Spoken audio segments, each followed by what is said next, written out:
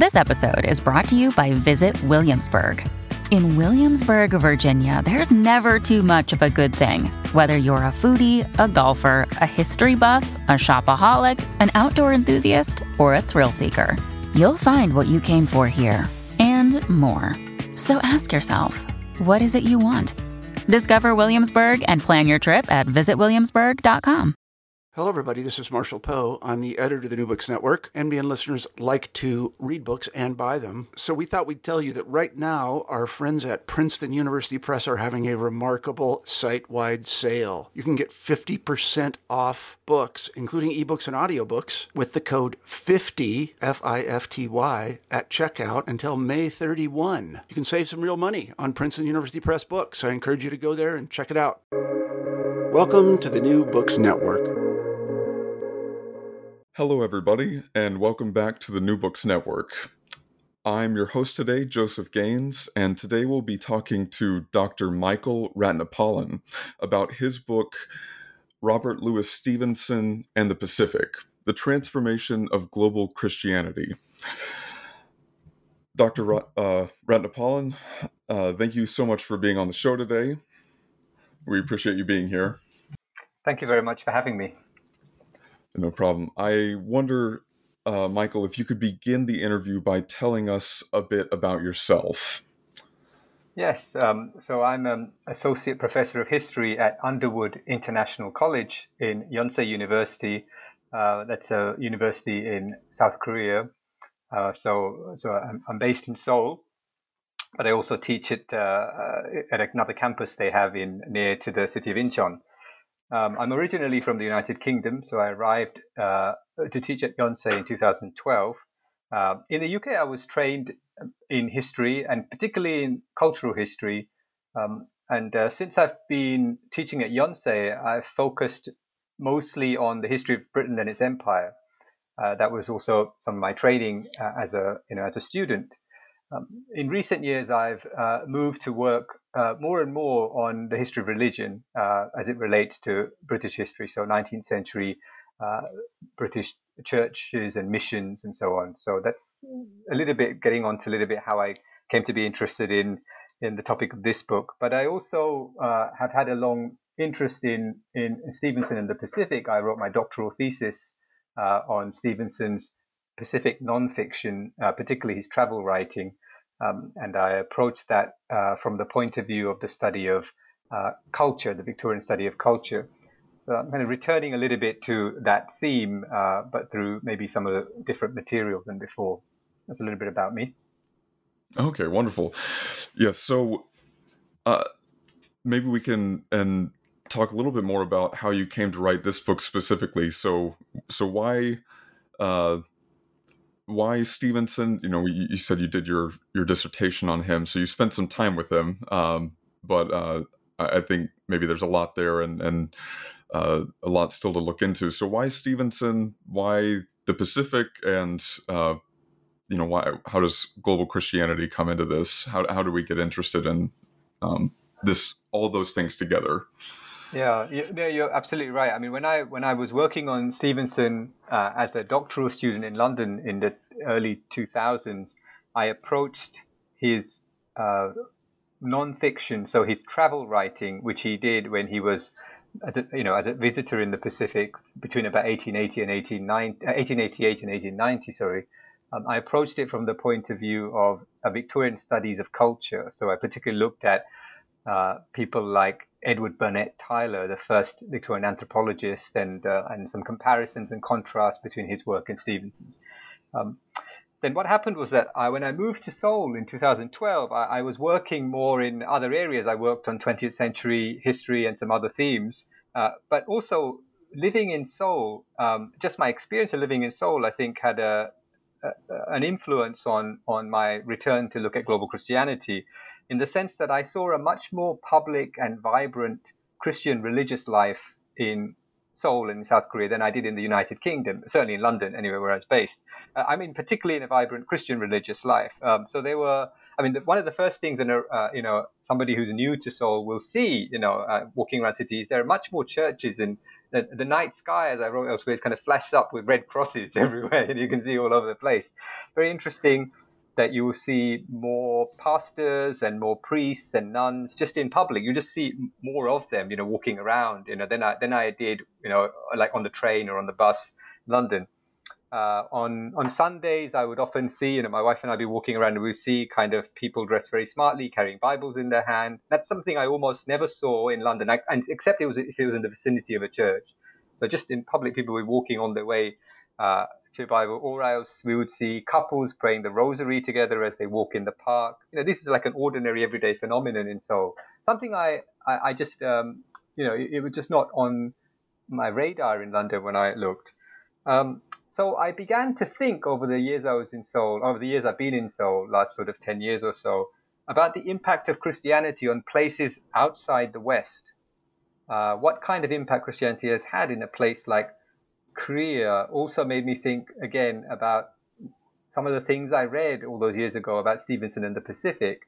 So this led me back to that larger topic of Stevenson and the Pacific. And I going back to read some of his nonfiction that I was kind of reasonably familiar with from my doctoral work, I noticed again that Stevenson's always writing about conversion, always writing about religious belief, always writing about the material presence of Christianity in the island Pacific. Of course, as many people have observed, he writes about missionaries, but also about Bibles, about churches, about various aspects of Christian belief and the interaction of Christianity and Pacific culture. And I just thought, there hasn't been a lot written about that. There hasn't been a lot of attention in the scholarship on Stevenson about that. And so, in a way, I kind of was drawn to that, back to that topic, and drawn to look at it anew, if you like, with fresh eyes through my experience of this kind of interaction of Christianity and Korean culture. Yeah, absolutely. That's a wonderful introduction to how you got interested in this specific topic. And if this preempts maybe some of the chapters of the book, then we can maybe save some of it for later. But it seemed to me from your book that not necessarily that Stevenson's interaction with religion is downplayed so much, but that it's misunderstood. Is that a good way to kind of see a lot of the scholarship with Stevenson and religion? Yeah, I think that's a fair way to see it. There is work on. There has been work done on Stevenson and religion fairly consistently, but the approach tends to be from the perspective of, I would say, what some historians have written as a master narrative, secularization. So Stevenson typically is your typical kind of mid-19th century middle class Briton who, at a certain point in his late teenage years, early 20s, discovers kind of scientific materialism, naturalism, and kind of rationalist philosophy, if you like, and then he's slowly driven to question and maybe then finally reject the religion of his parents, which was Scottish Presbyterianism in Stevenson's case.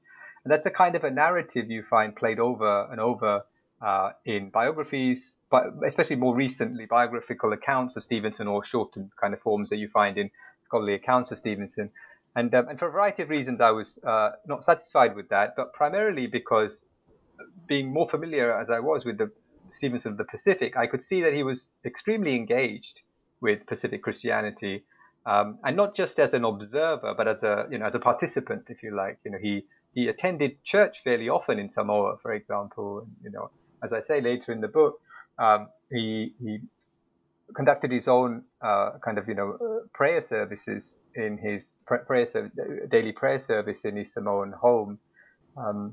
And he spent time, hung out with missionaries, in the Pacific, So he's very curious about Pacific Christianity. And, I want to say that the Pacific kind of opens his eyes again to Christianity, or makes him interested in something that was maybe always latent rather than gone away. So in that sense, I think it's fair to say that, maybe Christianity or religion is kind of misunderstood. The arc of Stevenson's life maybe is misunderstood in terms of religion. Yeah, that's not the typical trajectory if one thinks about in the life of this man specifically, I guess. That's not the trajectory you would expect for secularization if that were the overall arc of his experience. So that does give us kind of a more complex picture that's very interesting. So in talking about that, you discuss Stevenson's religious literacy in your book, and how does that literacy appear in his writings? And maybe you could give us a sense of what it means for Stevenson to be religiously literate. Thank you. Yeah, maybe I'll kind of take one step back and just say how it fits into the overall argument. I thought of this. I conceived of the book really in terms of kind of three steps. A colleague of mine very helpfully outlined it as three movements, musical movements, he said very kindly. But basically, the first step is to establish that Stevenson, as you just said, it was a religiously literate figure. He had something that I describe as religious literacy, and I go on to kind of describe what that is in a moment. And then I would say in the second step, which is the middle chapters of my book, that Stevenson's religious literacy enables him to connect, engage with, observe, identify, um, be more close to and understand the forms of Christianity that he was seeing emerging in the Pacific when he visited there. It gives him the eyes, the reflexes, if you like, intellectually to grasp that. Intellectually, maybe also emotionally. So go back and say that about religious literacy. And then in the third movement, if you like, or the third step of the book, in the final chapter, particularly the fifth chapter, I then kind of bring it back to the beginning in a certain sense, and I look at the way in which Stevenson's religious literacy and his engagement in what they call Pacific inculturation, the kind of, if you like, the confluence of Christianity and culture and the questions around that in the Pacific, how that shapes a particular aspect of his religious thought, which is his ecclesiology, the way he thinks about church. So kind of, if you like, the fifth chapter is almost like an experiment in looking, in kind of applying what I've kind of tried to draw out in the previous chapters. So yeah, I mean, Stevenson was, he was. I think it's well known that Stevenson is religiously literate in the sense that he grew up in a Scottish Presbyterian household. He's a well-known Scottish writer who addresses religious themes in his work. So in that sense, I think the fact that he had a Scottish Presbyterian or Calvinist kind of background makes it relatively easy to understand in what sense his mind was shaped by religion. Where I want to push a bit further than some of the scholarship on Stevenson that does address it from that point of view is to say that religion I address not simply or not solely as in terms of theology and doctrine and kind of things inside the church, if you like, but also a wider cultural phenomenon. That is to say, religious literacy for Stevenson also involves an understanding, a grasp of what happens in the Church of Scotland in the middle of the 19th century. I discuss, for example, the disruption, the breakup, or the division in the Church of Scotland in 1843 over the issue of patronage and the separation of the Free Church, so-called, from the Church of Scotland. And I try to position Stevenson as a young intellectual engaging with these matters that were not of purely religious import. They were, of course, of religious import, but they also had a wider historical and social and cultural kind of resonance. And I think Stevenson's religious literacy, for me, is a way to, if you like, to encompass those matters and not just the formal kind of doctrinal and practical aspects of religious belief.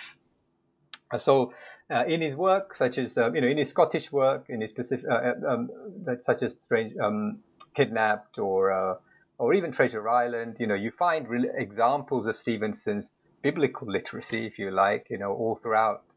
It's not very difficult to find that. And also you find in some of his stories a kind of understanding of the religious history of Europe, which is also something that was, kind of at his fingertips in a sense.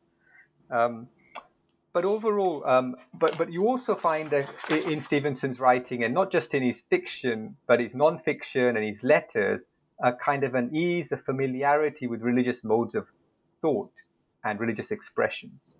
So one of the things I say in the first chapter is that Stevenson misses, after he kind of, if you like, rebels or separates himself off from the religion of his parents, the Scottish Presbyterianism of his parents in the 1870s, he has a decade or so, I think, without being too precise, where he spends time in a new social environment. It's the environment of the London literati, primarily.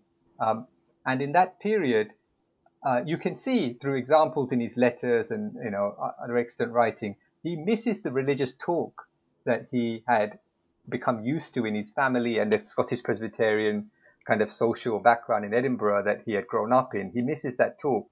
I'm careful in this book not to directly align that with any statement about Stevenson's religious beliefs. I think one can be, I make the claim that Stevenson can be religiously literate without necessarily being a believing Christian or questioning too far what that means in the relationship. What I want to address is that he seems to, and he addresses this to some of his new friends, he says, I don't get to, I know that I'm not allowed to talk about God with you or the Bible with you, because you're all, you thought, your language is different. Yeah. So Stevenson religious literally is a kind of a mode of expression, I think, in him. So it's kind of a deep kind of lived knowledge of Scottish Presbyterianism, as well as, I think, the other aspect of religious literacy that I want to bring out is his a awareness of related Christian denominations. So as a Scottish Presbyterianism is the way in which as a Scottish Presbyterian is the way he understands also Roman Catholicism, which, the history of Britain, of course, and certainly Scotland, these kind of various kind of fault lines or dividing lines between Episcopalian and dissenting traditions, with Church of England and the Presbyterian Church, Protestantism more broadly conceived, and Roman Catholicism. So Stevenson's understanding of other Christian denominations or of the Roman Catholic Church, I argue, is a product or connected in an intimate way to his understanding of himself as a Scottish Presbyterian. And that becomes important when I go on to make some points about Stevenson's anthropology of the Pacific and so on. And then the other thing I do in the first chapter is I just kind of try to lay out a kind of briefly an intellectual history. What things was Stevenson reading when he was growing up? From whom and what did he gain his ideas? What impact did religious change in Britain have on his life?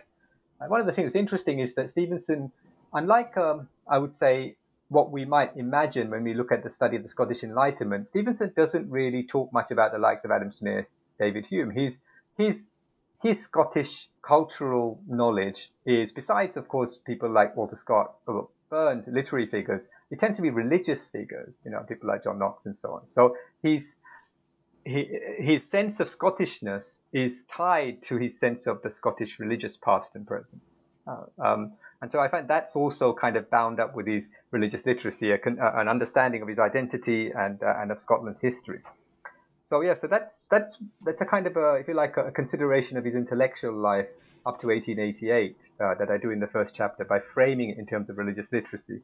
And then the other thing to point out is that I engage in that opening chapter with some of the work of the philosopher Charles Taylor, who famously has theorized in his book The Secular Age about the contrast between the so-called buffered self of modernity, this kind of theory of the self in modern times that's kind of closed to spirits and the supernatural world, if you like, and tries to kind of hold it in and tries to present a picture of a world that's kind of, if you like, shaped or framed purely by the senses and materially, and sensorially kind of graspable things, versus the porous world that's open to spirits, world that's open to the ineffable, the unknowable, the supernatural.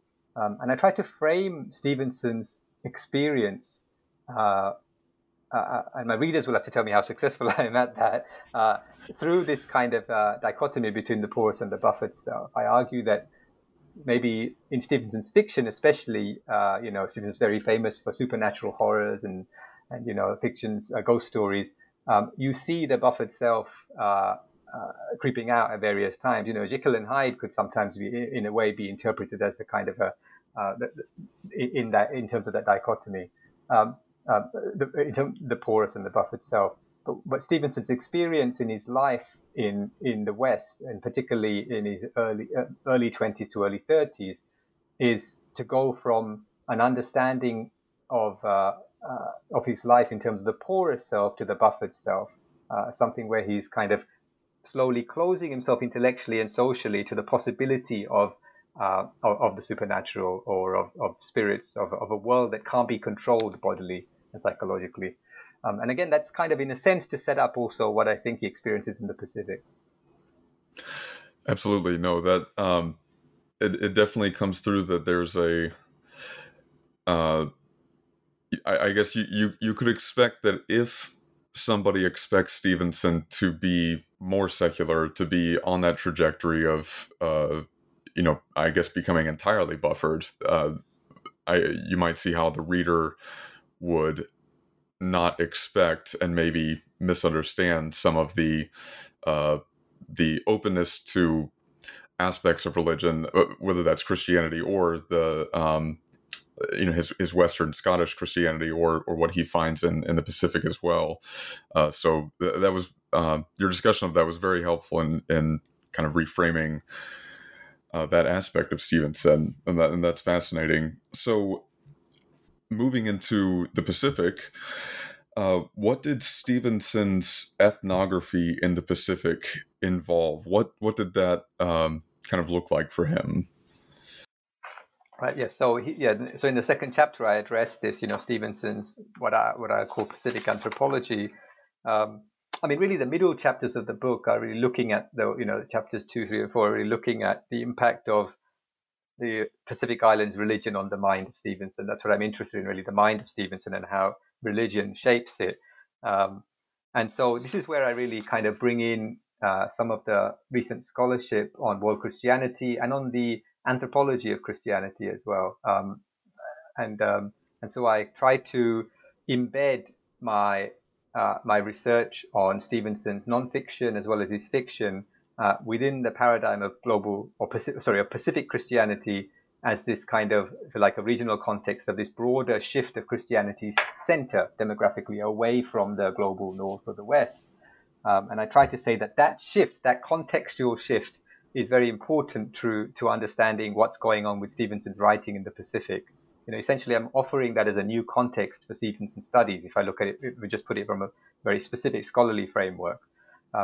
Because what Stevenson then, I think, discovers when he goes to the Pacific, and I say this at several points in the book, it's a kind of an ambivalent discovery, is that Christianity seems to be becoming more prominent in places such as Samoa than in Scotland, and it's not the Christianity that he had known or understood in Scotland, even though it's still called, in some ways, Presbyterianism, for example, in Samoa. The largest church is Presbyterianism, but there are striking differences as well as awkward similarities, if you like, between the Presbyterianism in Edinburgh and in Apia.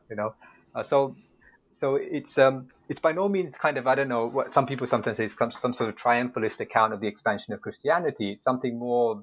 I think Stevenson's encounter was much more thoughtful than that, and in some senses, is thoughtful. In some senses, I think he was probably disturbed as well by what he experienced, in terms of how Christianity had developed in these ways that he hadn't expected. So I explore this kind of ambivalence in chapter 2 in Stevenson's ethnographic writing, which he largely wrote in the Pacific between 1888 and 1890. So these were the years of travel. And then he settles roughly 1890, 1891. He settles in Samoa. And so the rest of his life is in Samoa from 1890-ish to 1894 at his death. And I mean, I discussed the origins of the anthropology of Christianity, which is kind of a movement among some anthropologists in the last sort of 15, 20 years. And I think that one of the things I try to say is that we can, work on Stevenson as an ethnologist, or I call an anthropologist. There's been some very interesting studies in the last sort of 20 years. What I try to add to that really is to say that if we pay attention to Stevenson's particularly Protestant analytical and rhetorical position, so again, jumping from the religious literacy point, that he's observing things in the Pacific, he's observing cultural phenomena as somebody from a Scottish Presbyterian background. So he's observing, for example, the emergence of what we would call today world or global Christianity, or Pacific Christianity as a subset, if you like, from the point of view of a man who was raised in a Scottish Presbyterian background. And I think some interesting things start to emerge in terms of his specific ethnography that maybe hasn't been observed before. So I describe a kind of a denominational consciousness in Stevenson. And, the typical move, I think, that people sometimes make is to say, well, that weakens his objectivity, doesn't it? Because that means it comes with a certain bias or baggage. But I actually find that the reverse is true. It gives him a kind of what I call a reflexivity. It makes him aware of himself as an observer, because his aim as a writer, and people often praise Stevenson for this, is to try to balance different perspectives. Rather than to present himself as some sort of neutral tabula rasa. He says, I am he sometimes uses the expression sect, my sect, So, again, regardless of the questions of whether he's a believer or not, he understands himself, at least, let's say, culturally or in terms of religious literacy, as a Presbyterian. So then everything he observes, I think, if to understand better, it's good to go back to what kind of ways Scottish Presbyterianism, or a person educated in that tradition, would understand things like church or marriage or various other cultural phenomena in the Pacific.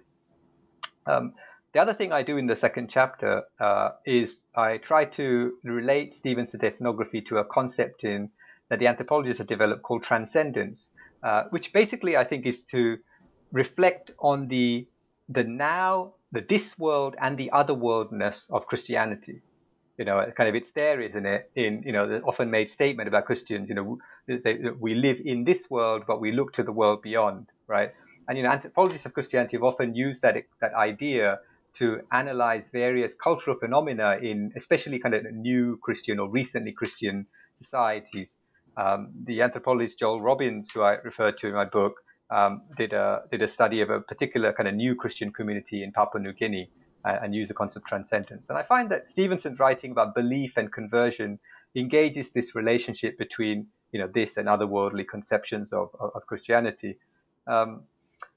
What I think he also does, though, is that he critiques what I think are very too rationalist and too individualist accounts of human societies and human existence. He tries to draw a connection between the supernatural and the social, and I think this is again part of his reflection on Pacific societies. So he says that Pacific societies are collectively believing societies, not just individually. So it just that belief is a kind of a corporate phenomenon, and open in some way to the presence of the supernatural, in a way that maybe Western Christianity was becoming decreasingly so. Maybe becoming more rationalistic in the aftermath of the Enlightenment and so on. So I do that, and then I also reflect on a particular fable that Stevenson wrote, something in it which I try to read in the context of this Pacific ethnography. I say what Stevenson says about the anthropology of the Pacific, I think, is reflected, as often is the case with Stevenson, best in his fiction. So I try to contextualize that very, very short kind of fable within what I have to say about denominational consciousness and transcendence and so on. Yes, no, that was I was able to read something in it, and your discussion of that was very helpful in framing kind of Stevenson's approach to that. So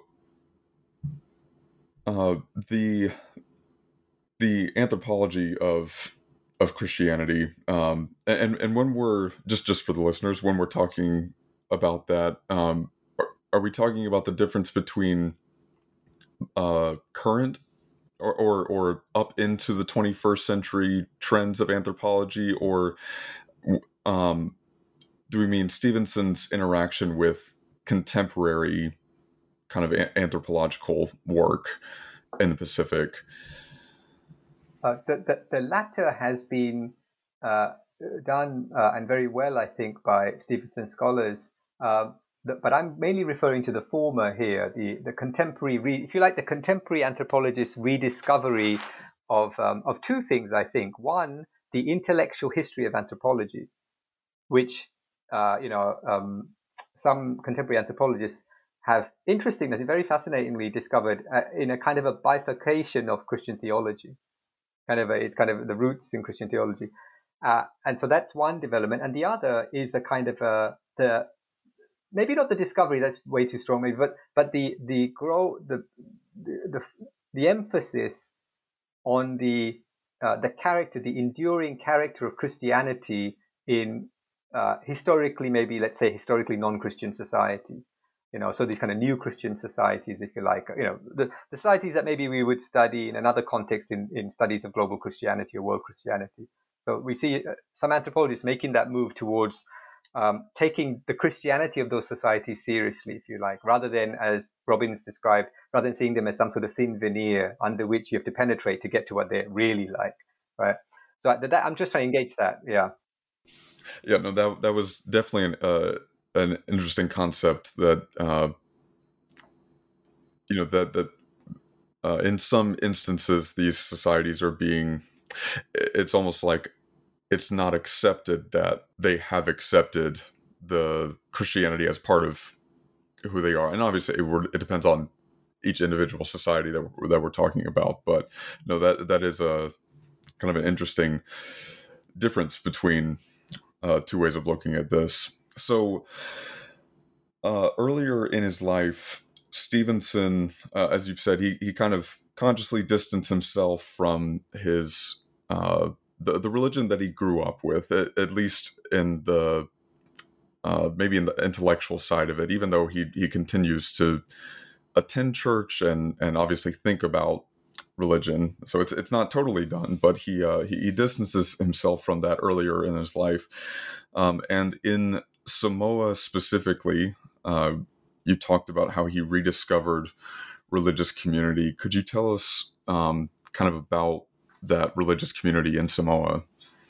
Yeah, absolutely. So Stevenson, I mean, what's really fascinating is, talking to Samoans while I was writing this book and just getting a sense of, a sense of how Robert Louis Stevenson is remembered or thought of. And because, of course, there have been, of course, accounts of Stevenson's life in Samoa, historical accounts. But what doesn't come out often is that from a Samoan perspective, Stevenson was a Christian gentleman. He was not just a foreign visitor, he was a Christian gentleman. And the reason they say that is partly because of Samoa's own overwhelmingly Christian population. So, the perspective perhaps shapes that view, but also because of the way Stevenson chose to live in Samoa. He lived in it was a sort of a lay missionary household. I mean, many of the Samoans, and also other Pacific Islanders, by the way. Samoa itself attracted people from other Pacific Islands besides Samoans. The people who worked for Stevenson in his domestic retinue, he built a huge estate.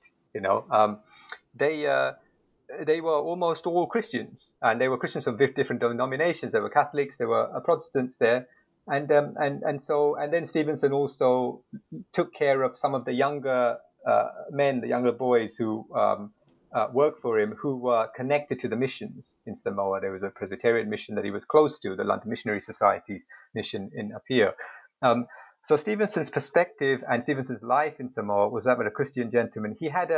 I think he was aware of his responsibility, at least morally, and also, at least in an external sense, religiously, he, in terms of attending church, either with his mother, who was a very devout lady herself, or just on his own sometimes, and also, as I say, conducting regular prayer, and also committing himself to the norms that the missionaries had established in Samoa.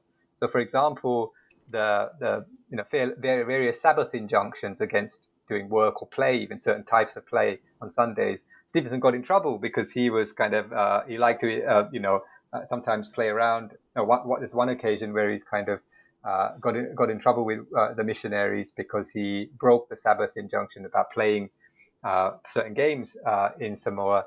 And he then apologized. He apologized to the wife of the missionary, actually, because, it was very fascinating to see that kind of, that turnaround in the author, because, of course, in Edinburgh, when he was growing up, he consciously rebelled against that, and much has been written about that. Whereas in Samoa, it's almost like he's being incorporated into a new Christian community, and he's in that case, maybe not welcoming it, but it's certainly voluntary. He's a grown man. He's a head of a household, and he seems to, he certainly did find a sort of a value and identity in that commitment. So I reference, for example, the famous lines from the the Book of Ruth, right, which are written on Stevenson's tombstone. My people should be your people should be my people, your God should be my God. I mean, this is a very powerful statement of how he felt about Samoa and Samoans at the end of his life. So Stevenson kind of really became drawn into that intercultural. I describe it in the book as a kind of a Samoan experiment with Christianity. I say that because it's not simply a case of the missionaries, imposing kind of their norms in Samoa. Samoans also push back in many ways, and also, as we'll maybe preempting myself, but they also kind of try to define what that Christianity should look like for themselves in Samoa. And Stevenson's fascinated by this. He's impressed by Samoan religiosity and sincerity. And he, I think, rediscovers himself in a certain sense in that environment. And then that, I argue, starts to shape, in my opinion, the fiction that he writes naturally as an author, but not just the fiction of the Pacific, but also the European set fiction that he writes in the Pacific. And I discuss various works of his. And it's just a fascinating thing that he returns to the European past, the era of the, if you like, the aftermath of or around the Reformation and its aftermath. And I make the conjecture that he was perhaps inspired by the Pacific world, this kind of Christianity as this new phenomenon in the Pacific, souls being saved or fought over, interdenominational conflict. Even in Samoa, there were kind of, Catholic and Protestant rivalries, even in the Samoan kind of civil war, if you like.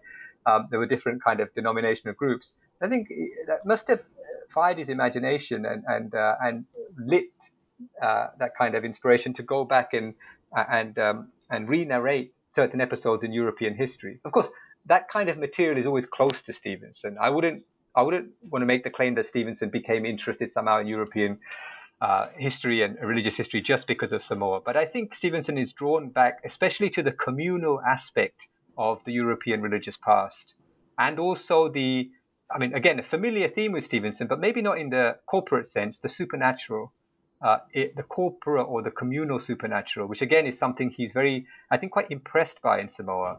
As I say, this kind of this veteran of the buff itself, in Samoa, he sees the poorest self, if you like, if I can put it very bluntly, everywhere, and he wonders whether he himself at one point is being sucked in, as he says at some point. These are not Samoan, non-Christians. These are Samoan Christians, and so Christianity is doing odd things for Stevenson, from what his understanding was in Edinburgh.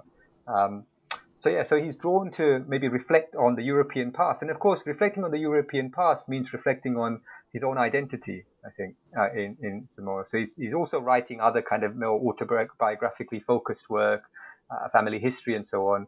But I think in these kind of finished and unfinished European novels, he's maybe reflecting on his new identity as a kind of a citizen of a collective religious or moral religious community. Right, absolutely. And is there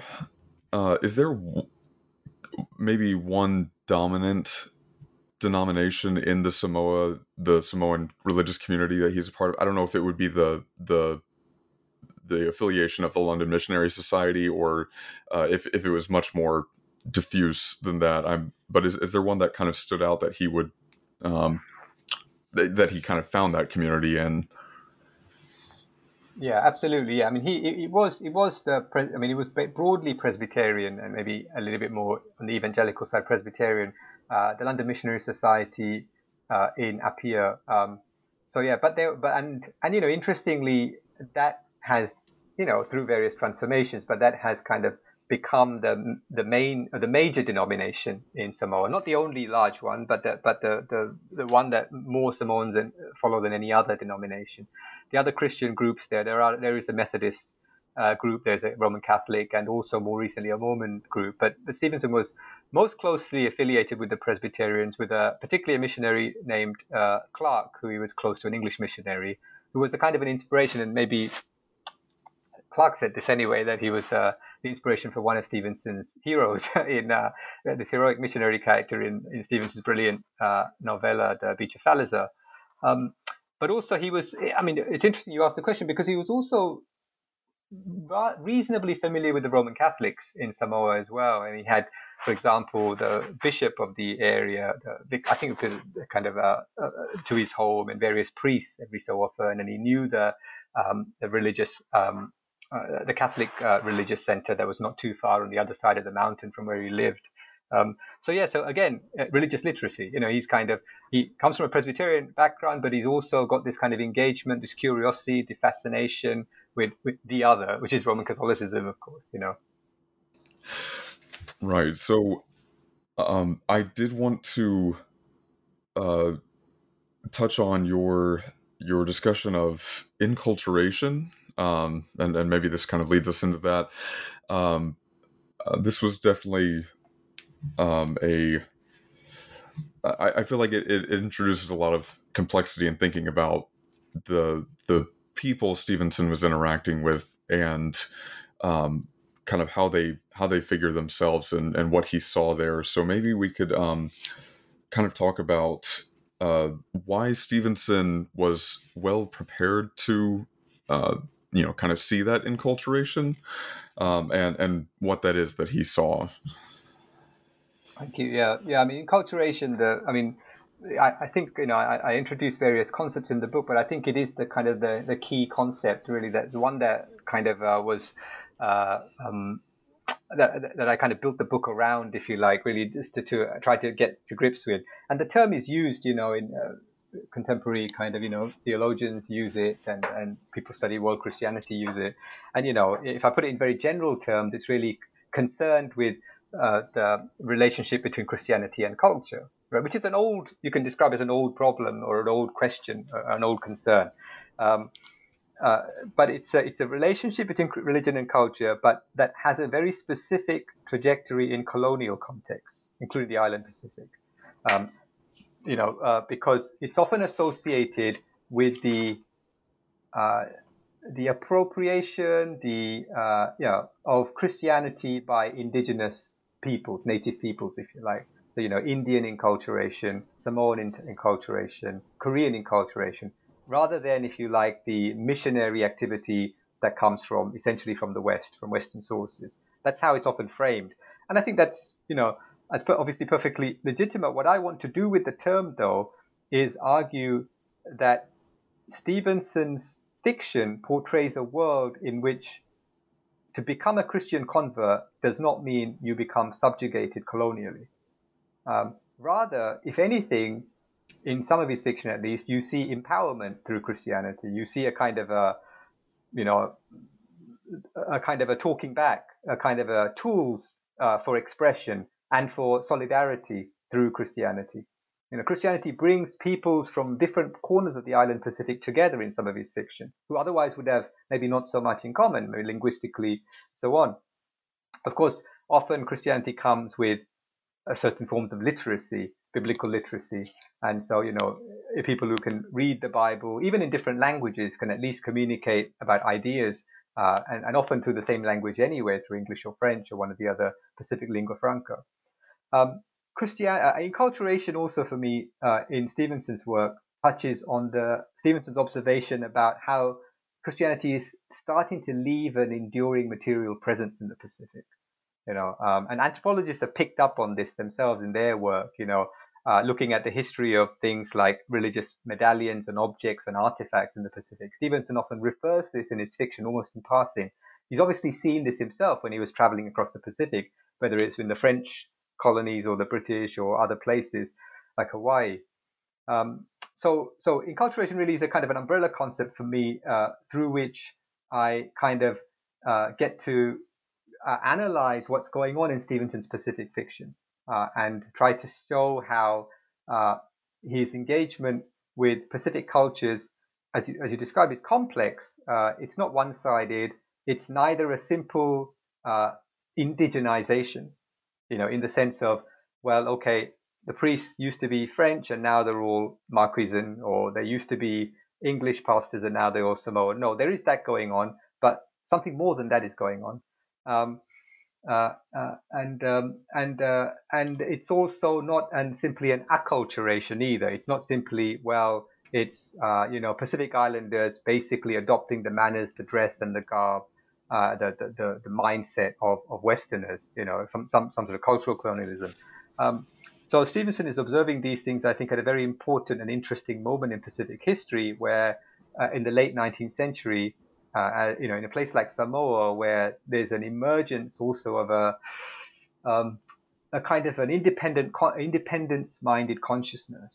So religion or Christianity in a place like Samoa also has lots to say about the emergence of a Samoan identity, a Samoan sense of ownership of what they have, resistance. So all these things come in, I think, in his fiction. And given that Stevenson died in 1894, there's a kind of a prophetic streak or prophetic strain to some of what he writes here, I think. He's kind of clearly seeing things happen that will then develop in the later 19th and early to mid 20th century in very fascinating, and from the vantage point of the people living in Stevenson's time, unimaginable ways. So I want to draw readers' attention to that element and really draw audiences and readers in areas such as world Christianity to say, look, here's an author who's worth studying for these reasons, I think, and not just as a very interesting writer on culture, but somebody who's got something to say about the interaction of global Christianity and colonialism. Right. Yes. And I know that is there maybe a way for us to briefly talk about the kind of political, maybe it's the political observation that Stevenson makes, or the just the kind of the how his writing, whether that's the nonfiction or the fiction, is kind of representing that in that area. Yeah, absolutely. I mean, Stevenson is more. I mean, Stevenson scholars have noted that Stevenson becomes much more politicized in the Pacific, relatively speaking, than he was at any other stage of his life. Not that he was not interested in politics early in his life, but he's more engaged, and he feels, I think, as I said about Stevenson Samoa, he feels a sense of ownership of the problems that Samoans are undergoing, or at least a sense of engagement and participation. He thinks that Samoan problems can only ultimately be solved by Samoans. He thinks that the Western imperial powers, it's Britain, Germany, and the United States, primarily in Stevenson's time, who are vying for control in Samoa, as well as in various other Pacific regions, along with the French. But Stevenson thinks that Samoans need to own, to work on, to occupy, to use productively their land. And of course, that also has Scottish roots, of course, in ideas of Scottish land ownership and political economy and so on. But yeah, so Stevenson's engaged with the kind of what would become the incipient colonial resistance movement in Samoa, but from its very early stages. And as I say, what's interesting and fascinating is that he tries to engage Samoans through the lens of Christianity, or what's one of the primary means, because he knows that Samoans are clearly they're in, how can I put it? They're in the grip of Christianity. They've become a Christian, or they're becoming a Christian peoples. So it's almost partly practical, I think, as much as anything. He engages Samoan leadership, the Samoan leaders with his religious literacy, to try to nudge them towards what he sees as kind of politically maybe more prudent positions. And the same way, by the way, he tries to prevent missionaries, Western missionaries, from becoming too politically engaged in these things as well. He felt that was not the place for them.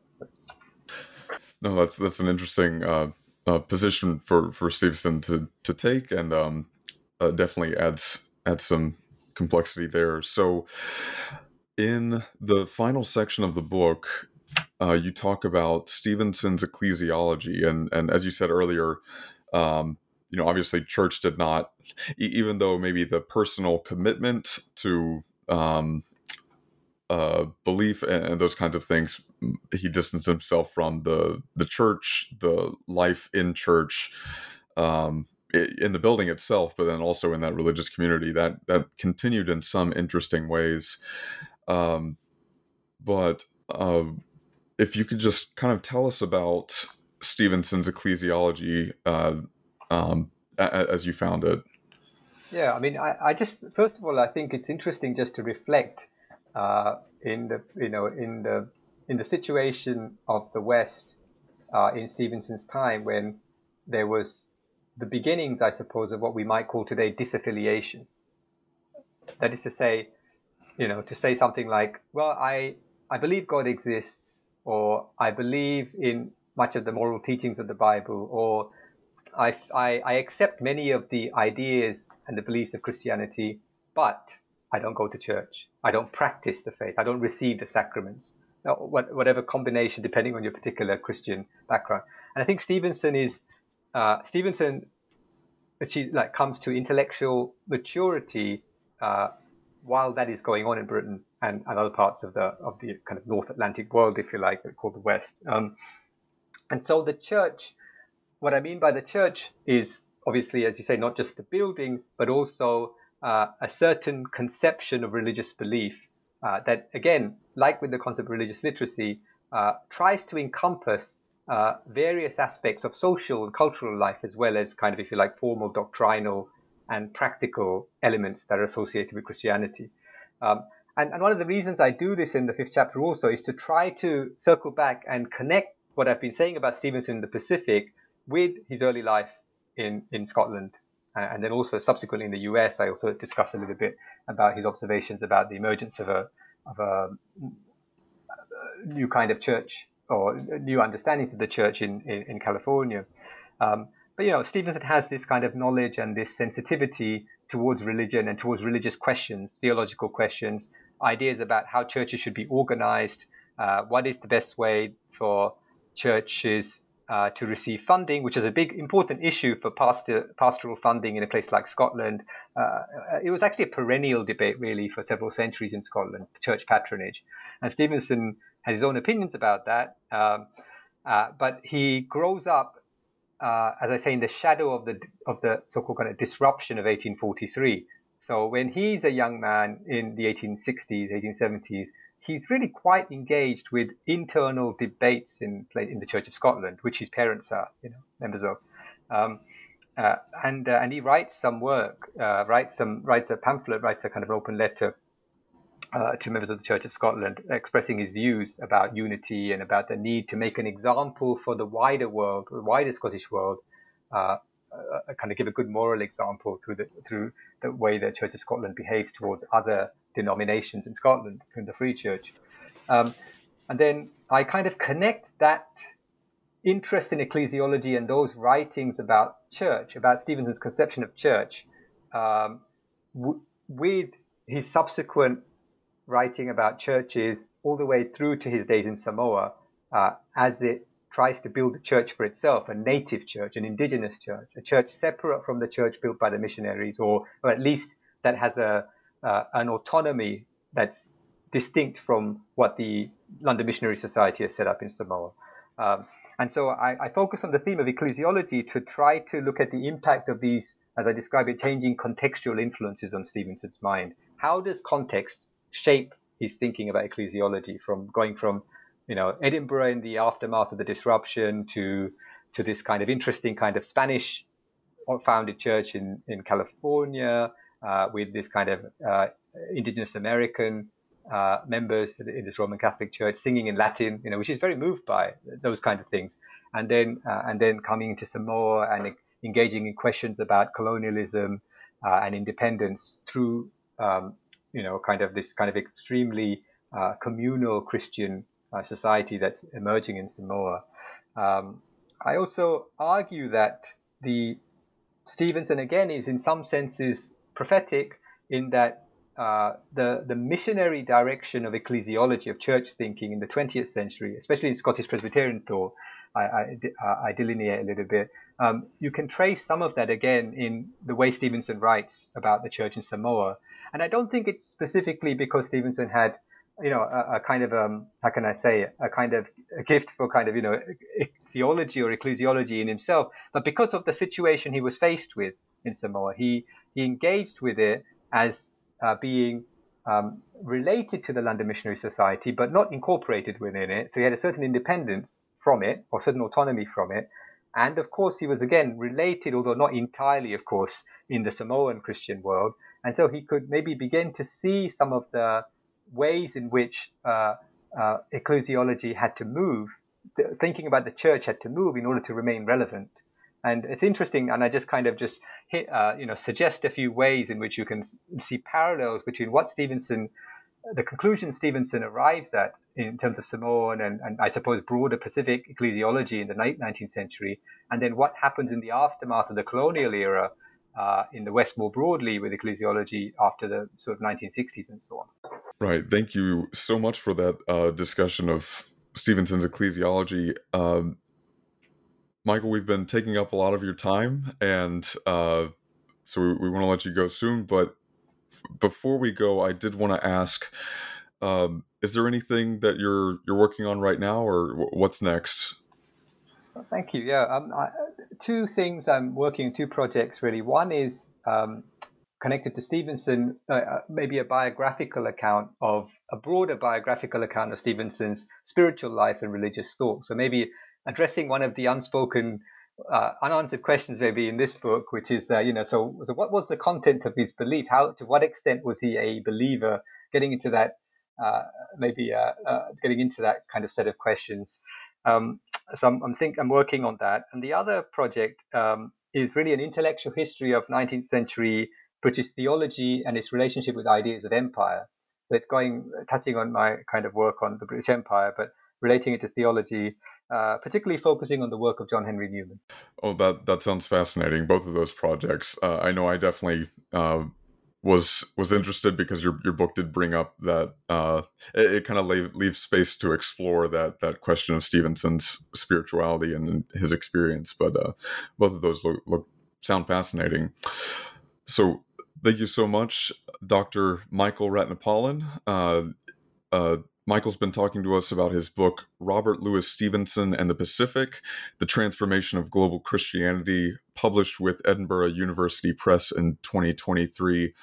Thank you again. This has been fantastic, Michael, and we really appreciate you coming on. Thank you. It's been my pleasure.